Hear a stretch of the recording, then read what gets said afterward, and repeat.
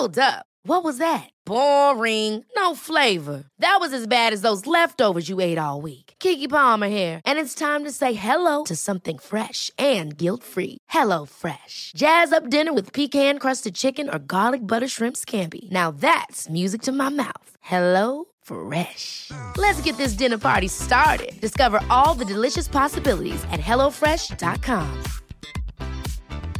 I'm Sandra, and I'm just the professional your small business was looking for. But you didn't hire me because you didn't use LinkedIn Jobs. LinkedIn has professionals you can't find anywhere else, including those who aren't actively looking for a new job, but might be open to the perfect role, like me. In a given month, over 70% of LinkedIn users don't visit other leading job sites. So if you're not looking on LinkedIn, you'll miss out on great candidates like Sandra. Start hiring professionals like a professional. Post your free job on linkedin.com/people today. One size fits all seems like a good idea for clothes until you try them on. Same goes for healthcare. That's why United Healthcare offers flexible, budget-friendly coverage for medical, vision, dental, and more. Learn more at uh1.com. Constant Contact, a digital marketing platform that helps small businesses and nonprofits of all sizes build, grow, and succeed. With email marketing, contact management, industry-leading list growth tools, social media ads, and more, Constant Contact helps small businesses connect with customers, find new ones, and sell online, all from one easy-to-use platform. They've been trusted by millions of businesses to help improve their marketing. With a 97% deliverability rate, you can rest assured that your customers and potential customers are getting the right message at the right time. With a simple interface, Constant Contact's easy-to-use platform makes contact management easier than ever. Their list growth tools help you find a bigger audience fast. Lead generation landing pages, text to join, and social media ads are proven to grow your list and drive engagement with your brand. With thousands of integrations, you can sync Constant Contact's tools with the tools you're already using. Powerful automation tools help you send the right message to the right person at the right time, every time. To start your free digital marketing trial today, visit ConstantContact.com. The We're Going Family Style deal. Because I want a bite of your Big Mac. And I need some of your Quarter Pounder. I'll try your Filet-O-Fish. There's a deal for every friend group at McDonald's. Order any two classics for just $6. Price of participation may vary. Single item at regular price cannot be combined with any other offer. The Fearless Curious Soul. Goldilocks Productions presents The Deep Reading. Connecting you to your soul show. Hi, this is Suzanne Wyman. You are listening to the Deep Psychic, connecting you to your soul. Today I'm going to be doing a really different type of show. So I want you to know that today's show is a different set of answers, that the universe speaking directly to us, connecting us to our true intention and our place in the universe. Today's story is going to be about the fact of my father. My father died, and this show is a tribute to him and everything that he did and everything that he created. If you were to look him up online, his name is Ransom. His last name is Wyman. You would see that he has himself listed as a dreamer and an innovator, and then you would see a number of patents. And he changed the world. He completely changed the world. It's not a name that you would know, but you probably come in contact with one of his inventions every single day of your life. So I'm going to have a conversation. I'm going to bring my husband online, and we're going to share with you the memories that we have of my life with my dad and what an incredibly wonderful human being he was. So I think sometimes I sort of caution some of the conversation that I have because a lot of people aren't very they're not very well informed about what the process of using polymers is about in the world today. Today in the world, most of the products that are used for polymers are recycled products. They are not new products. There's new things added to them, but the polymer industry did recycling and reusing and repurposing other pieces of plastic even before there was anybody who said that that would be a good idea. Hey, Rich, are you there? Hi, my love. How are you? Good. Really good. Thanks for joining me today. Oh, you're welcome. So I'm just going to give out a few facts, and then you and I are going to go to like a free-form conversation. Ransom Wyman, born February 23rd, 1938, and he passed away on Friday, June 5th in his home. So, great life, really an interesting life. So, today there's a surface that you walk on in McDonald's, which is a safety surface, and that product is not his product, but he created the product, and then one of the people that worked with him very closely recreated the product and changed it minutely, and therein that's what we have is that safety surface. The lining of trucks in California is called rhino lining. The lining of garages, the lining of parking structures. Oh, I know, it's really exciting stuff. But he got involved in road repair, and after the earthquake of 1989 in San Francisco, California, all of the joint connections had to be replaced. And I was actually up on that bridge after the earthquake, directing traffic and doing it. So it was interesting. The bridge was repaired and put back to use. I didn't really understand how important that bridge was until I went up later for work, and then I thought, how did they manage without this bridge? It's 11 miles long, and it is the artery for that area in and out. So road repair, laying down an airstrip, solid tires, the whole technology of solid tires. Originally, solid tires were too heavy to be effective because by the time you created a tire that was solid that could endure the punishing circumstances where solid tires would be needed, it was too heavy and it just wasn't feasible.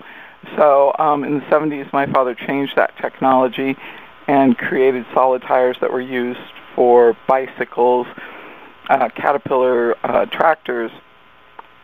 A lot of his products have been used to line reservoirs. It's sort of an endless sort of concept. Okay, so there we have it. If you, he referred to himself as a dreamer and an inventor. And go ahead, Rich. I saw him. I was thinking about him last night. I saw him as in his life was a big experiment.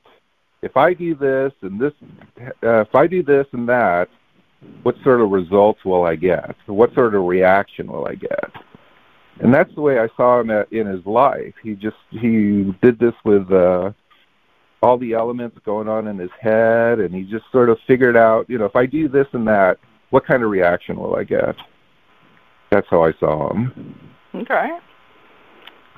So it is kind of interesting because, I think that you didn't meet my dad and spend time with him and socialize with him until later on in his life. And at that point in time, he pretty much wasn't working. He was just, he was working, but not all the time. It was pretty much part-time working about the time that you met him. And then after that, he wasn't working. And you spent a lot of time with my dad, a lot of time. Yeah, I really enjoyed him. I enjoyed him very much. Do you know how he got into being a chemist? Like, what was his inspiration? Mm-hmm. God, that's such a great question. He went to UCR, University of California, Riverside, and I have no idea. I have no idea why he chose to go into chemistry, but remember we would talk to him and we would say, well, how do you see that equation with polymers? And because in chemistry, polyurethanes are the ones that have the longest chained chemical compositions. And so, and he would say that he saw them in his mind.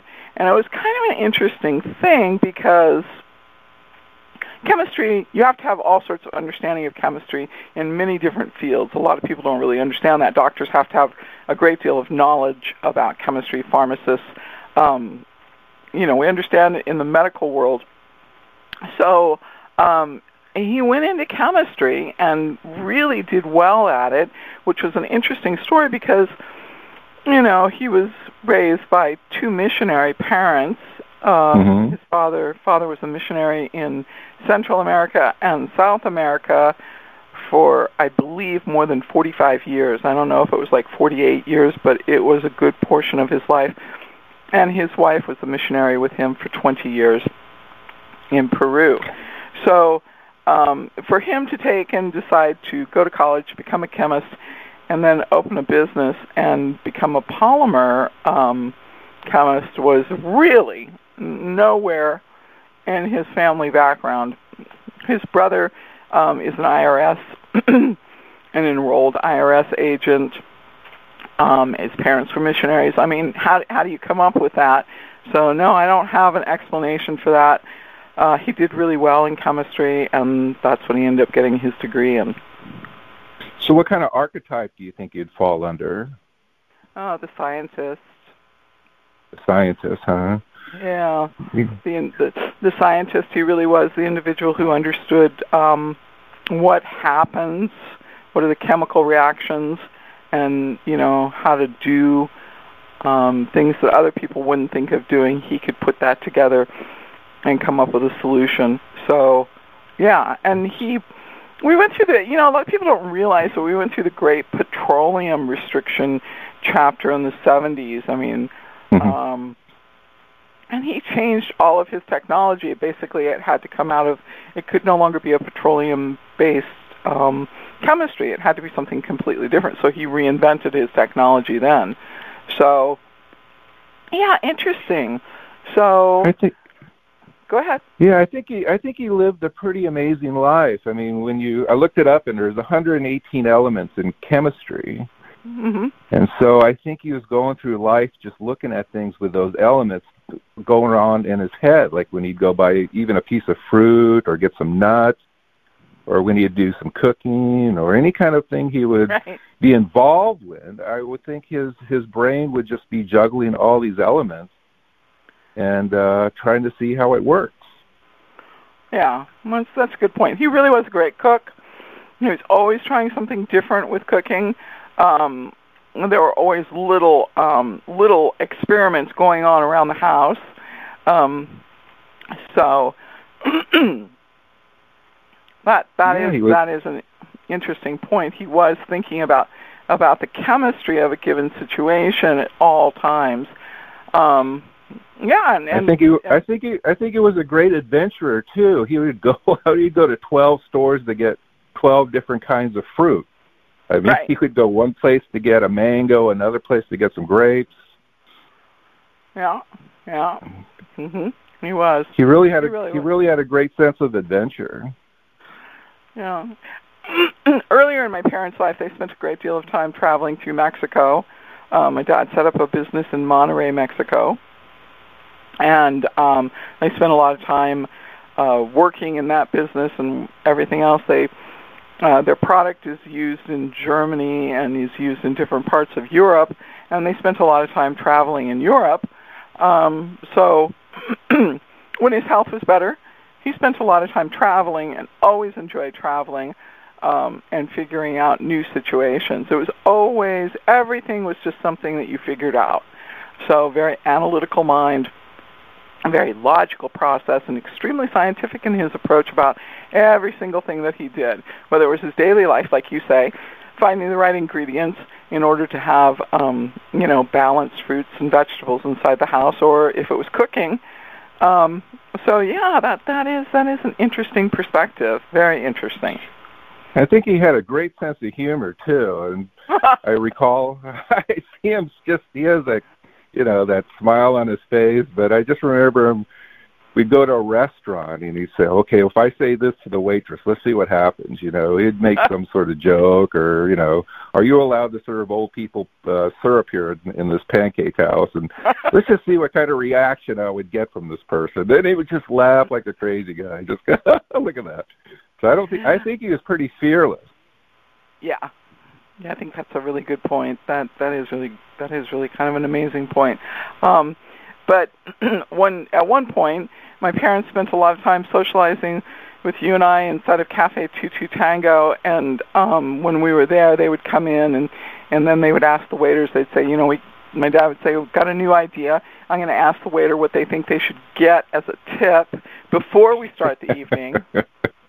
And then at the end of the evening, we'll talk about it again and see if they earned their tip.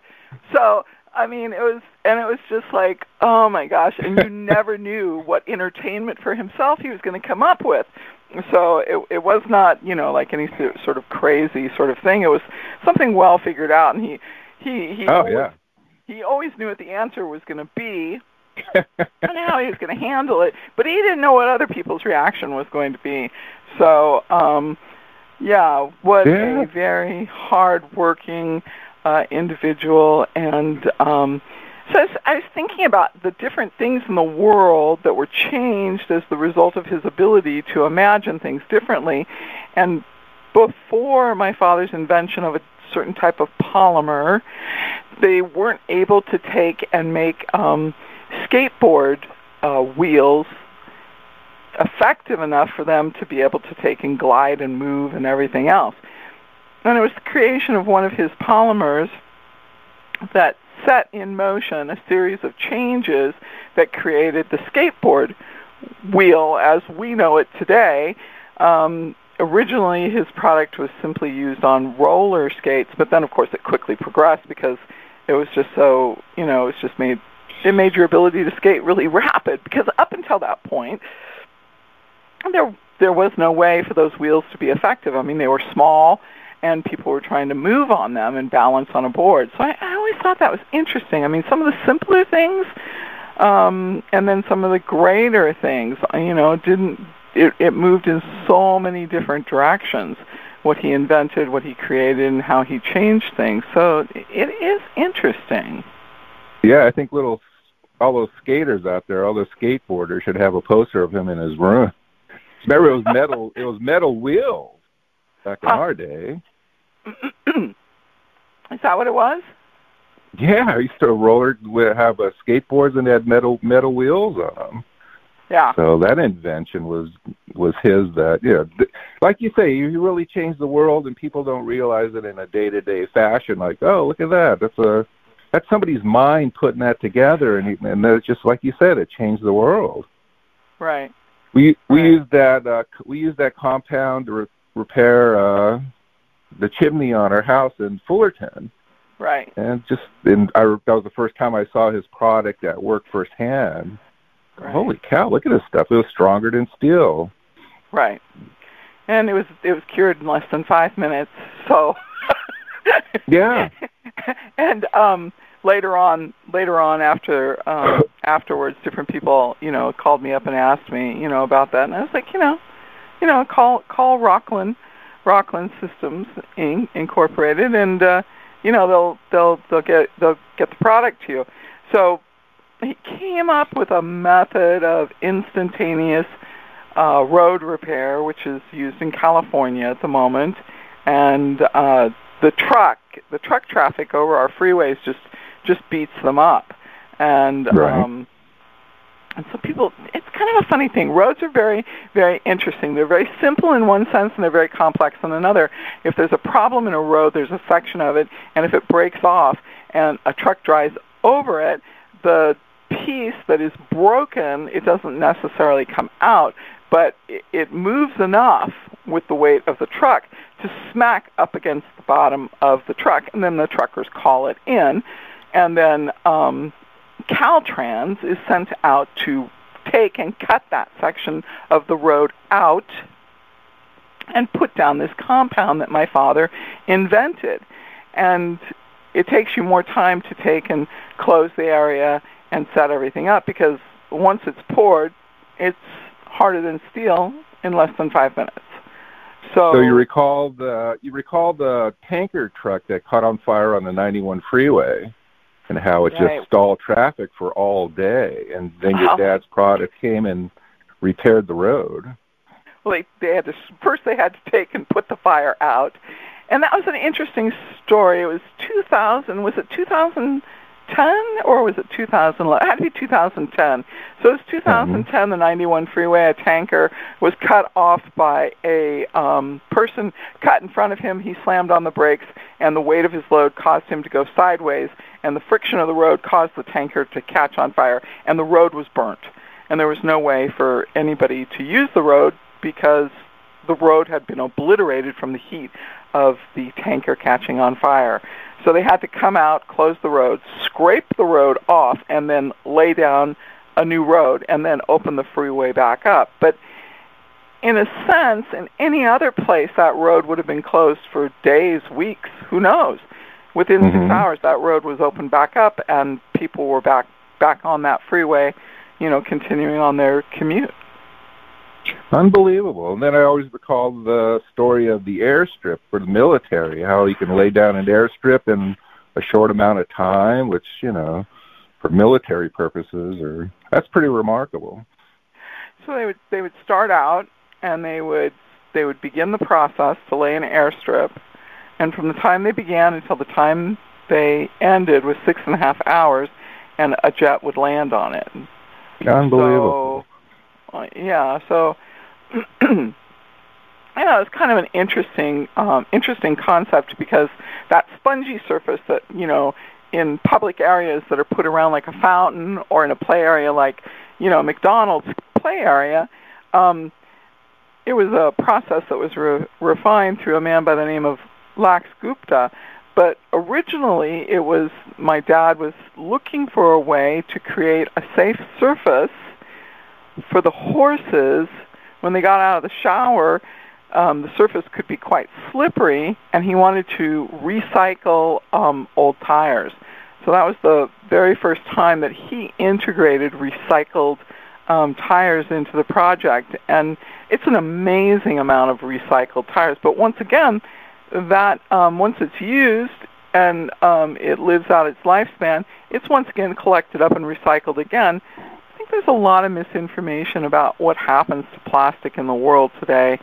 And as far as I can tell, and everything that I've seen with what my dad did in his work and what's being done in the world today, most plastic today is completely recycled.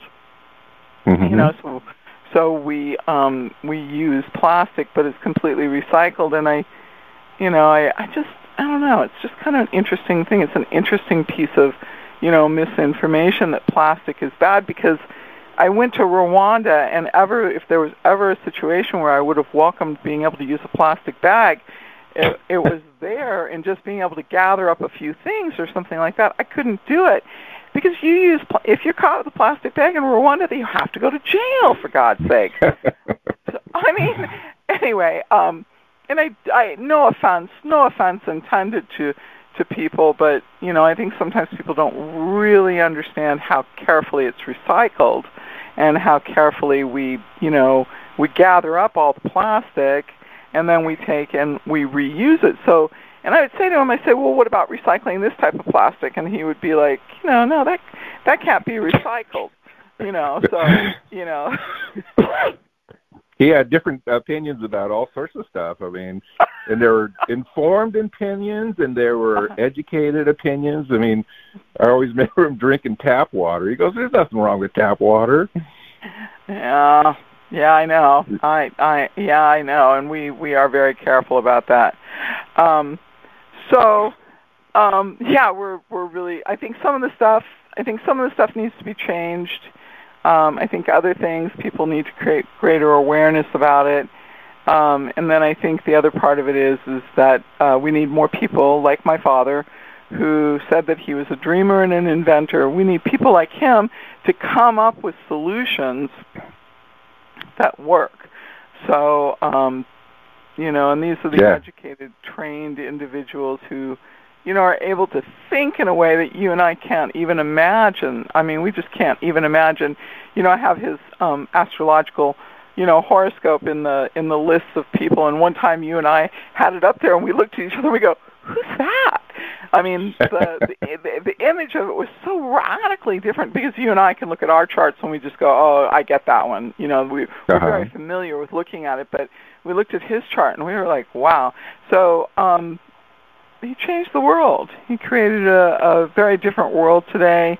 He solved a lot of problems, and you use his products. You don't even know it. You're using them, touching them on a daily basis in some form, shape, or manner, and you're not even aware of it. So interesting sort of idea that somebody could come in and do that and figure out how to do it in a way that was safe. That was the other great accomplishment, is that he figured out how to do it in a way that was safe. So there you have it. But so you were going to share one of your stories about my dad.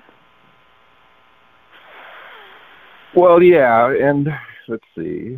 Yeah, I just really enjoyed talking to him. It was great to go to him if you heard like something in the world, like, is this true or is that true? He would say, no, this is the way it goes, because he was a chemist, and it was interesting to talk to him. And like I say, watching his brain work in that fashion of balancing all these elements out. He must have lived a fascinating life when he was on top of things. Like I say, everything's chemicals, and so you look at stuff, and it just must have been a pretty fascinating life to take the simplest thing and break it down into its chemical elements, and then I think for him as well, if I did this, and then that would happen, what would be the reaction? So that's my whole thing. I think he always wanted to see what the reaction would be to things. So I just found that he must have lived a pretty amazing life. Like say, I met him later in life.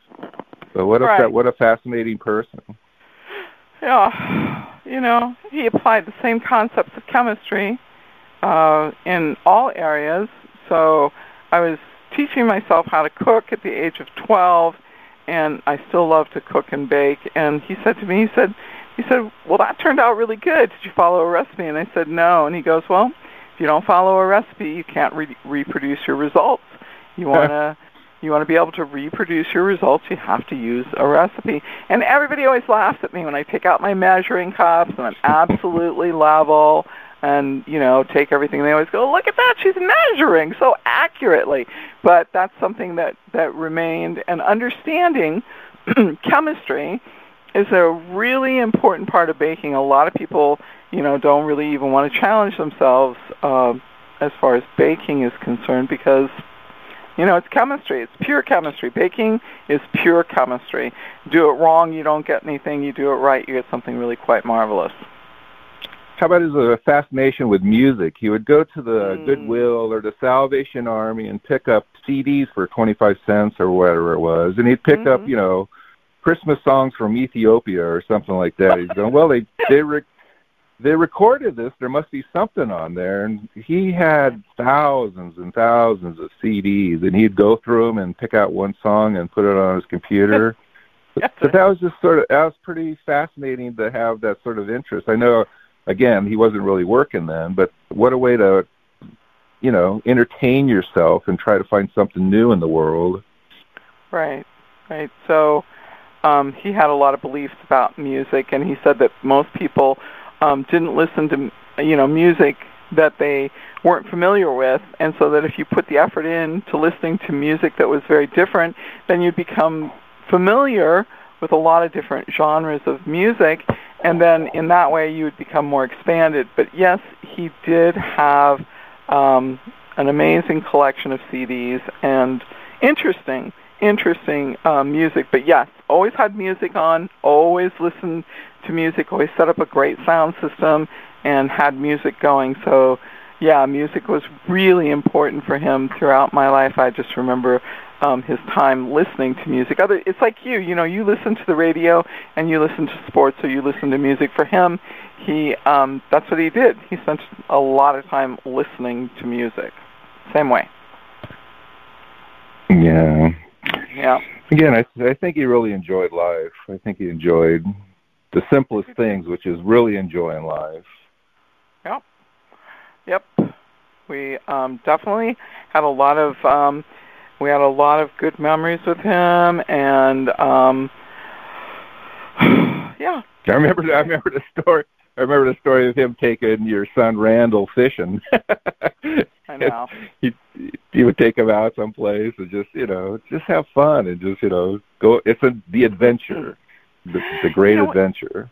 He was really, really great with us kids when we were little. He kind of had a routine. He would take us out, and we'd have to, like, one time he took us out hunting for mussels, and this was before there were rules about that, and the water was not badly polluted, or so we believed. And so we collected mussels, and then at the end of the day, you know, he stopped at a store, and he went in, and he got us a Coke and a candy bar, and, you know, that was just not allowed. But that was his, you know, and after you had that, you're exhausted for, you know, climbing on the beach for hours. That Coke and that candy bar were like, oh my gosh. You were just like, you were revitalized. I now know it's a cheap sugar rush, but yeah, that was his routine, was to get us kids out, get us in the park, get us exercised, and then load us up with sugar. So yeah, he was really great. Always out for an adventure, always out for a drive, always willing to get out there on the road, and it didn't matter whether it was Mexico, it was Europe, it didn't matter. He was out on the road getting things done. So, but yeah, a lot of great memories. Certainly really loved you. Enjoyed you. Spent a lot of time with you. You guys went to lunch an awful lot, and yeah, so a lot of good memories. Thanks. Catherine is going to come on now, and we're gonna listen to Catherine's memories of her grandfather. And you're welcome to stay, or you're welcome to go. It's up to you, Rich. Okay, thanks, my dear. Talk to you later. Okay. Thanks for having me on. Hey, thanks. You're good. Okay, bye-bye. Bye-bye. Right, bye. Bye. Okay, let's see if we can bring Catherine on, and if she... Hi there. Hi, Catherine. How are you? I'm good. How are you? Really good. Really good. So, before we go into the conversation about your memories about my dad, what's the update on the astrology for the coming week? Oh, well, we're in a lot of things right now astrologically in June. We are in between the two eclipses, so we had a lunar eclipse on June 5th, and then we have a solar eclipse coming up on June 20th. So when we're in between that, we're also in this veil of Neptune where the Sun and Neptune are in this 90-degree alignment. So kind of a call to higher consciousness and eliminating things that are illusions and stuff like that. And that veil of Neptune happens twice a year, and it usually does happen when we're in between these eclipses. Huh. So we have that. We've got 5 planets in retrograde starting June 17th with Mercury retrograde going into Cancer. And I believe we're still in Gemini season. So yeah, there's a lot of activity for June. It's going to be kind of an interesting month. I think as we've already seen, just the first few weeks, there's been a lot of activity going on in the world. And so I think that just continues through our summer of,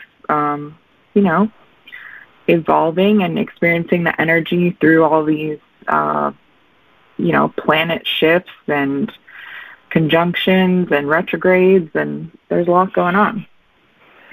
Oh, wow. All right. So the 17th is the beginning of Mercury retrograde. Yeah, in Cancer. Okay. All right. So thanks for coming and doing this with me today, Catherine. You're welcome. My pleasure. Oh, good. Okay. So I was talking with Rich about my dad, and Rich didn't meet my dad until later in life. But, you have your own memories of my dad, your grandfather. So, is there one in particular you'd like to share? A fun one, or an interesting one? I mean, my memories of going to your parents' house where I always got to play on their dime slot machine. So they always saved all their dimes for me to play on the slot machine. And he always taught me how to count my winnings, stacking my dimes into stacks of 10 so I could count each dollar I had. I mean, this is when I was like 5. And then he taught me how to play backgammon, which I I don't know how to play anymore, but that was my education with him, of how to play backgammon and how when you gamble, you don't spend your winnings. Good advice. Really good advice. That's good. Yeah. Okay.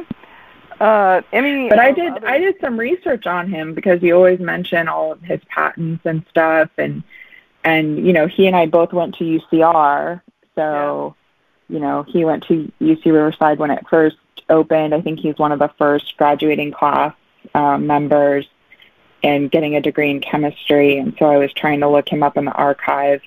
So it's kind of cool to be, you know, your sister also went to UCR, and then I went to UC Riverside, so it's kind of cool to be a third-generation Highlander alumni.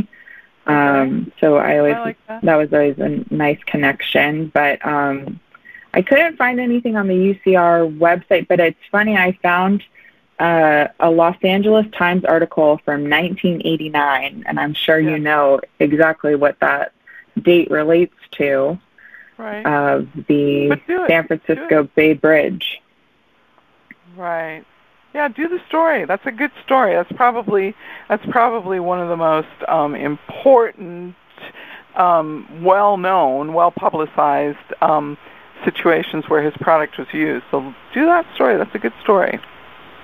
Yeah. So I didn't realize that their company, Percol Polymerics, had only been open a few weeks. And so it's interesting, in the article they say, you know, the office doesn't even have any furniture.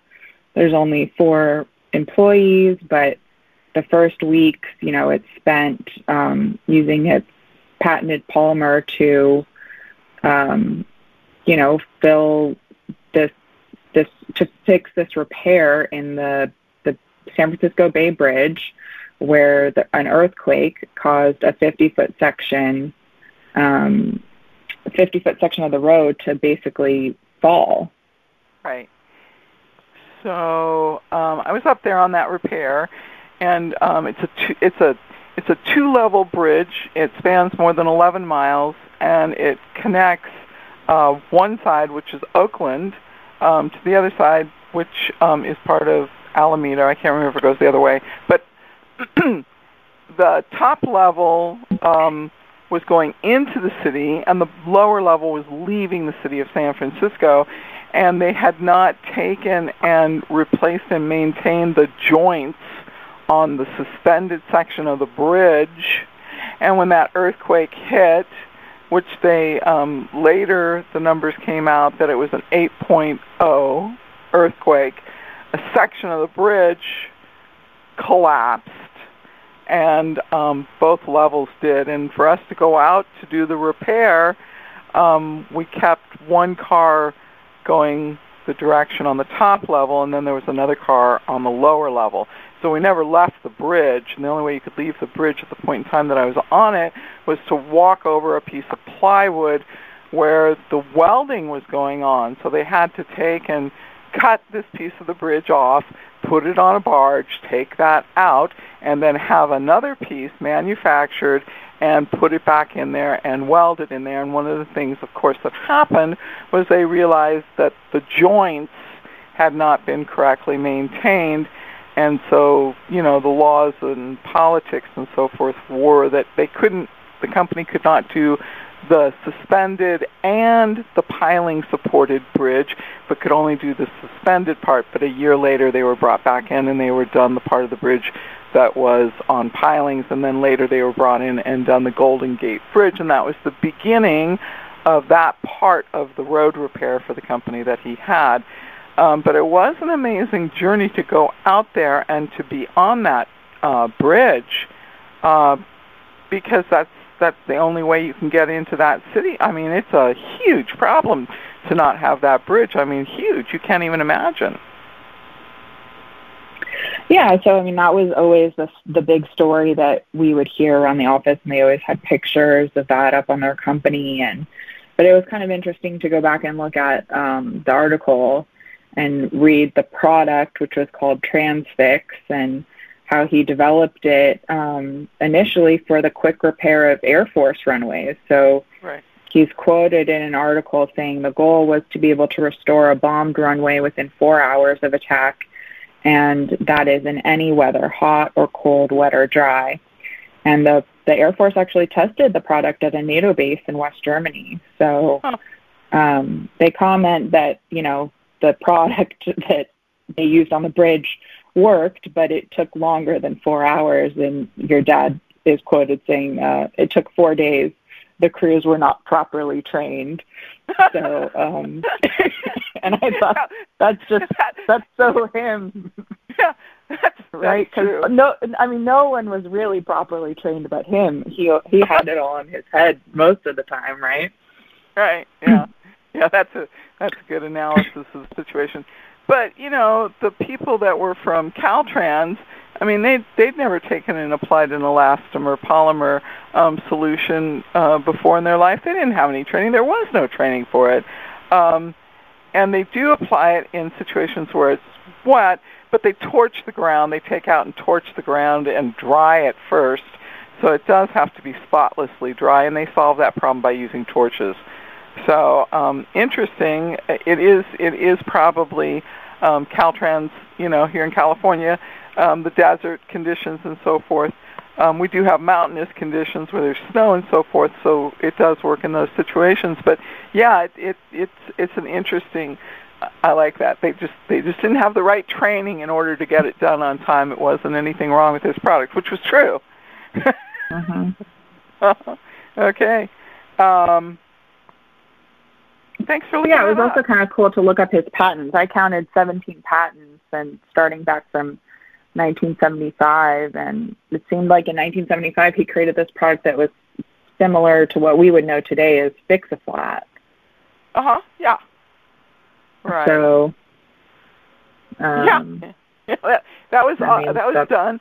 We were living in Redondo Beach, and he converted our garage, the American tradition of the garage, as an area to try these products. And so the backyard had different surfaces that he had used. And then in the garage, he would have people over and see if he could teach them how to do it. But it was basically two polymers that were brought together, and they set up very, very quickly. So, yes, a lot of his products were later modified or changed by other people, but he did the work that changed it. So it's interesting. So how many patents did you find? I counted 17. Okay. Anything else? There could be more out there. I mean, a lot of it's all his road repair and, I mean, he was trying to create deflation-proof tires, polymer concrete, I mean, mostly tires and road repair that I was able to see online, but it's kind of cool. They explain what each one is. So, and I mean, none of these are with, I always forget the name of his famous partner. You just mentioned it, with Rich. Gupta. Oh, yeah. Lakshmi. Yeah, Gupta.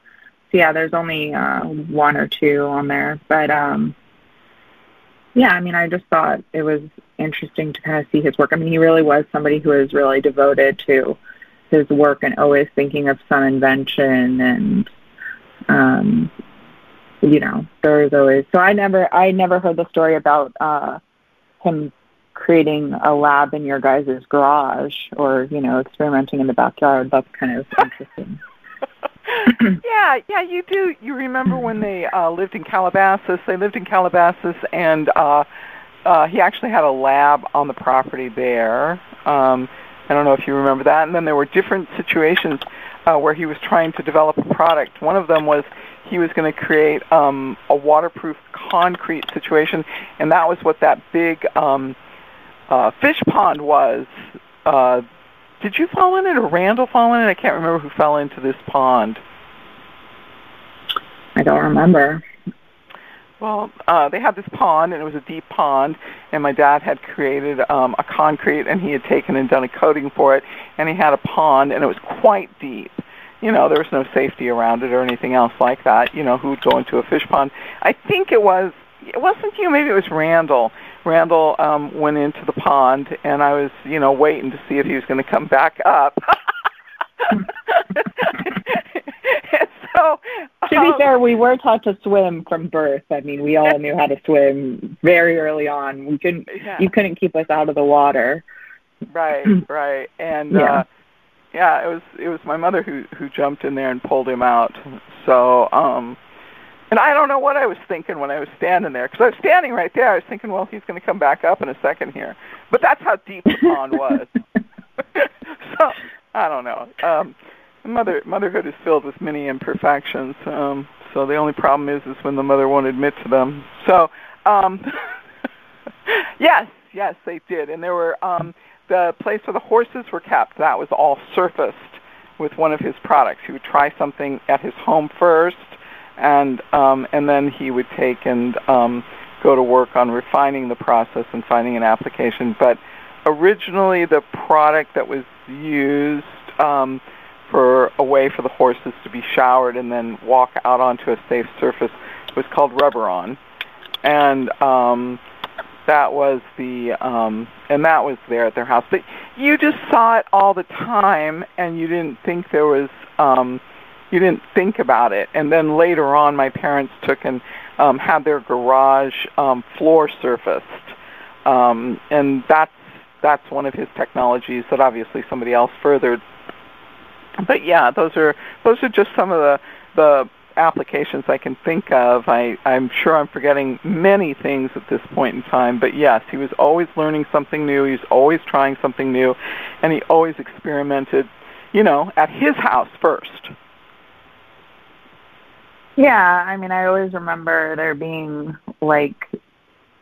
surfaces covered with, like areas where he was working, or, seeing the product laid down in, like you said, the garage, the driveway. I mean, being at their business, I mean, my playthings were they always had little samples of their product, and you could stack them up like blocks. They were done like on a little wooden square, and so you could see the layering of the product and the sand in between. And I mean, when you're little, you're not really necessarily interested in what the product is, but it sure made something cool to build out of. So, Uh-huh.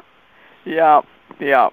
So, and they always had a plant, and, we spent a lot of time there doing things together. So, and my parents always liked taking you out to eat and seeing if they could get you to try something new. So, do you have a fun story for our listeners today about trying an unusual food with my parents for a meal? Oh, that's true. Yeah, they did always like to go to unique restaurants, and I'm sure they were just burdened with a granddaughter who was the pickiest of picky eaters, and would make such a fuss about trying anything.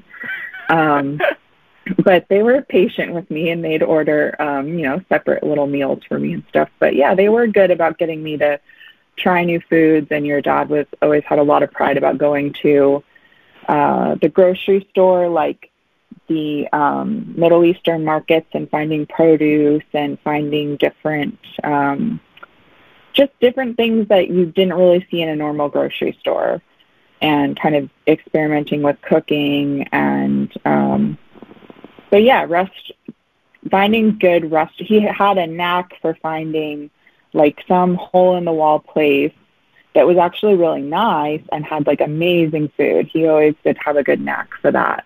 And it was never some place that was like really popular online, like the locals knew it, or, he could find that local spot that everyone knew to go to because it was fresh or, tasted really amazing. But yeah, he did. It was almost like an internal compass for that he had.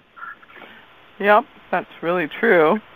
So I was hoping you'd share the story about the Vietnamese restaurant and frog's legs. Oh, well, there was a lot of, because I was such a picky eater, there was a lot of persuading me to eat something. And, so I was told that these frog's legs were not frog's legs, they were chicken. And it does taste like chicken, but I remember, the only thing I think I remember was that I told everyone it tasted like really funny chicken. So yeah, they were, always something different. But he was always encouraging of like trying new stuff, and then we'd always have like great like Persian food or Indian food on holidays, and always like, I guess the thing that I remember with him most about food is he'd always make us fresh orange juice in the morning. For breakfast, I always saw him at breakfast time, and the newspaper was out, and so there was always orange juice and fruit, and so aside from the restaurants and stuff that we would go to. Yeah, very, very good. Really great memories, great perspective, and that's really good. It's so funny. I forgot to look up that story about his company. The doors weren't even open, and the Oakland Bay Bridge had to be repaired, and that was the next company that he went into, the next stage of chemistry and inventions and solutions that he came up with. So, yeah, that's a good story. That's a good perspective. I forgot about that part of the story. You're right. We hear it so much, and everything else, we don't really think about it anymore, but it was a scary time to be up in San Francisco. People, anything, a car going by too fast and there was a tremor and people would, panic and look for a place to go and stand. It was a very difficult time to be in San Francisco. And it's only been recently that they finished up the repair in San Francisco. The federal funds that they took a loan on, they gave it to the people in their homes and the businesses that had suffered, and then they took care of the roads afterwards. So it was almost a full 20 years before they, one of the bridges was a 2-story bridge, and it collapsed one level on top of the other one, and they didn't haul it away for a long time. So it was an interesting process with politics and, of course, an earthquake, which, you get to an earthquake that's an 8-point earthquake, there's all sorts of structural damage that happens. That's just unavoidable. There's nothing built to withstand that, nothing. Yeah, I think if I remember correctly, there was like an Oakland A's game going on at the time of the earthquake. Mm-hmm. I remember that right. But yeah, there was a bunch of, it was a historic event. So, I wanted to know what your experience was like working on that bridge, but I don't know, what's your memory that you're kind of drawn to? Well, first of all, my dad really loved Rich. And so my dad took it upon himself to be the one to organize the details of our wedding. I had been married before, so I felt that I should have a quiet wedding. But Rich had never been married. And so we got married at we were living in his parents' home at the time. And we got married there. And my dad, the cake, the cookies, the food, all of those things he personally shopped and picked out with Rich. So that was a remarkable memory for me, for him to want to be the one to put together these things for my wedding. Yes, it was a wonderful, wonderful memory. And he photographed the wedding, too, and some really, really beautiful photographs. So that was a extraordinary gift and extraordinary blessing and affirmation of his love for me. So, yes, that would be my favorite memory of my dad.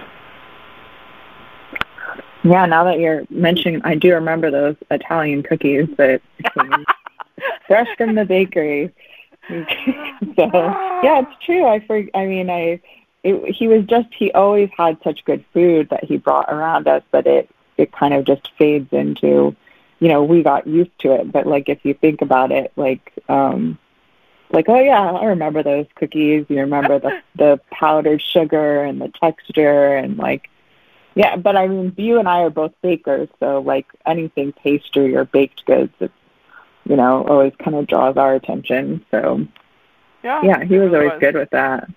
Yep, He was. So that was really nice, really wonderful, and so yeah, he was a very patient human being, extremely smart, and he had an expectation that people would be willing to be as smart as he is. And so in a lot of ways, later on in life, I think he kind of understood it, but when I was growing up, I don't think he really had much patience for people that weren't willing to struggle with their intellect in order to accomplish things. So I think I have that same application in my thinking today when I work with students. Why is it you're not willing to go through the struggles in order to accomplish a spiritual goal? So yeah, it is interesting. He was never challenged by the fact that he was a scientist, and it was about logic, and he was an extremely, in his early years, a conservative religious person. His family was Nazarenes, and so he never went into the conversation of conflicting in any way with my work. The only thing is that it was always a surprise to him when it was accurate, and I don't have an explanation for that. At one point, I was doing handwriting analysis process for them, for their employees in their new business, and there was no reason for me not to be precise, because it wasn't going to go anywhere. It's just for them to understand about their employees.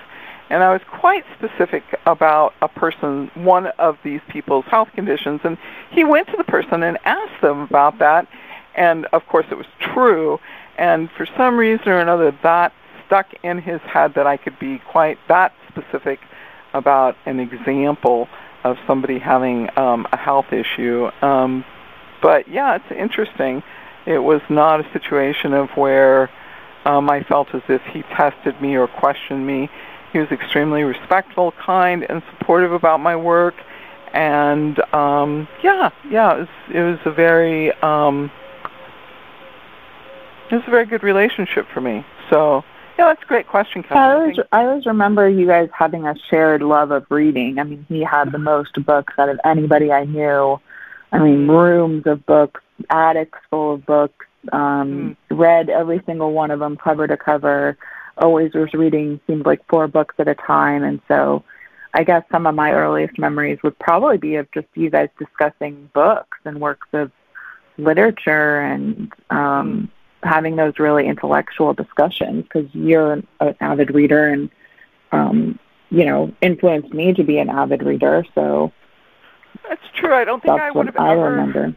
I don't think I ever would have studied Somerset Maugham's work if it hadn't been for him. That was one piece of work.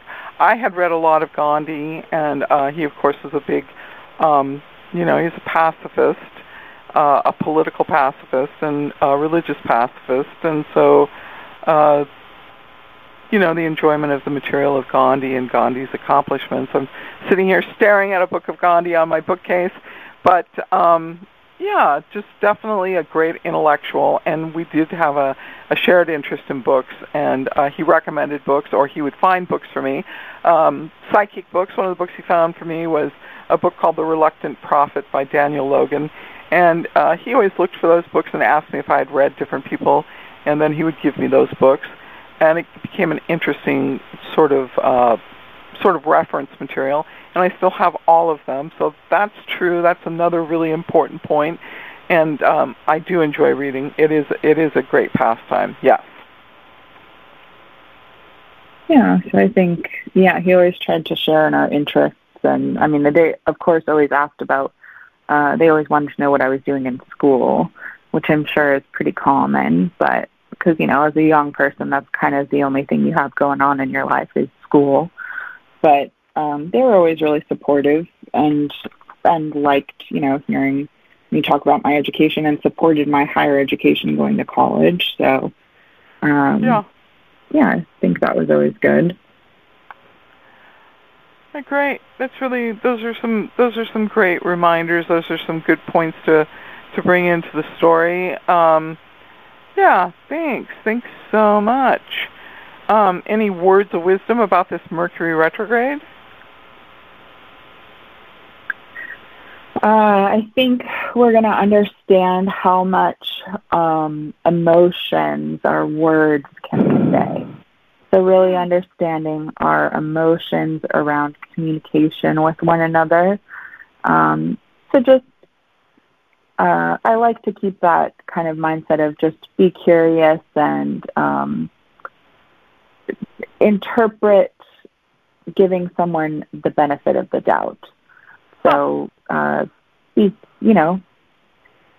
kind, give someone the benefit of the doubt. If you're not sure about what they said or not sure about their intention, it's okay to be curious and ask, and then you eliminate the miscommunication. So if you think you've understood something and you don't like what you've understood, you just simply ask the question again until you get more clarity. Yeah, or ask it in a different way. I mean, sometimes berating the same issue, I always like to say, the active listening, right? I heard you say this. Is that what you meant? Or this is what that means to me. Is that the same thing that you are trying to convey in this situation?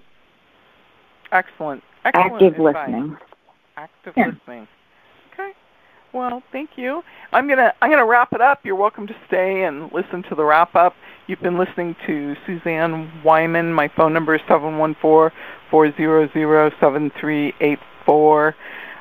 This is the Deep Reading, connecting you to your soul, and we'll be back next week. Have a great day. Make this day great.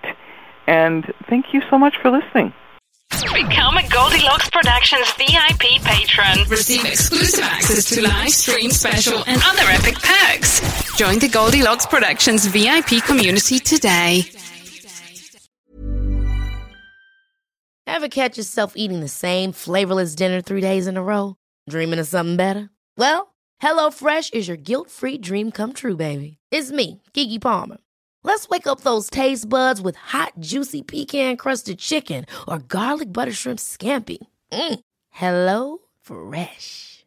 Stop dreaming of all the delicious possibilities and dig in at HelloFresh.com. Let's get this dinner party started. Even when we're on a budget, we still deserve nice things. Quince is a place to scoop up stunning high-end goods for 50 to 80% less than similar brands.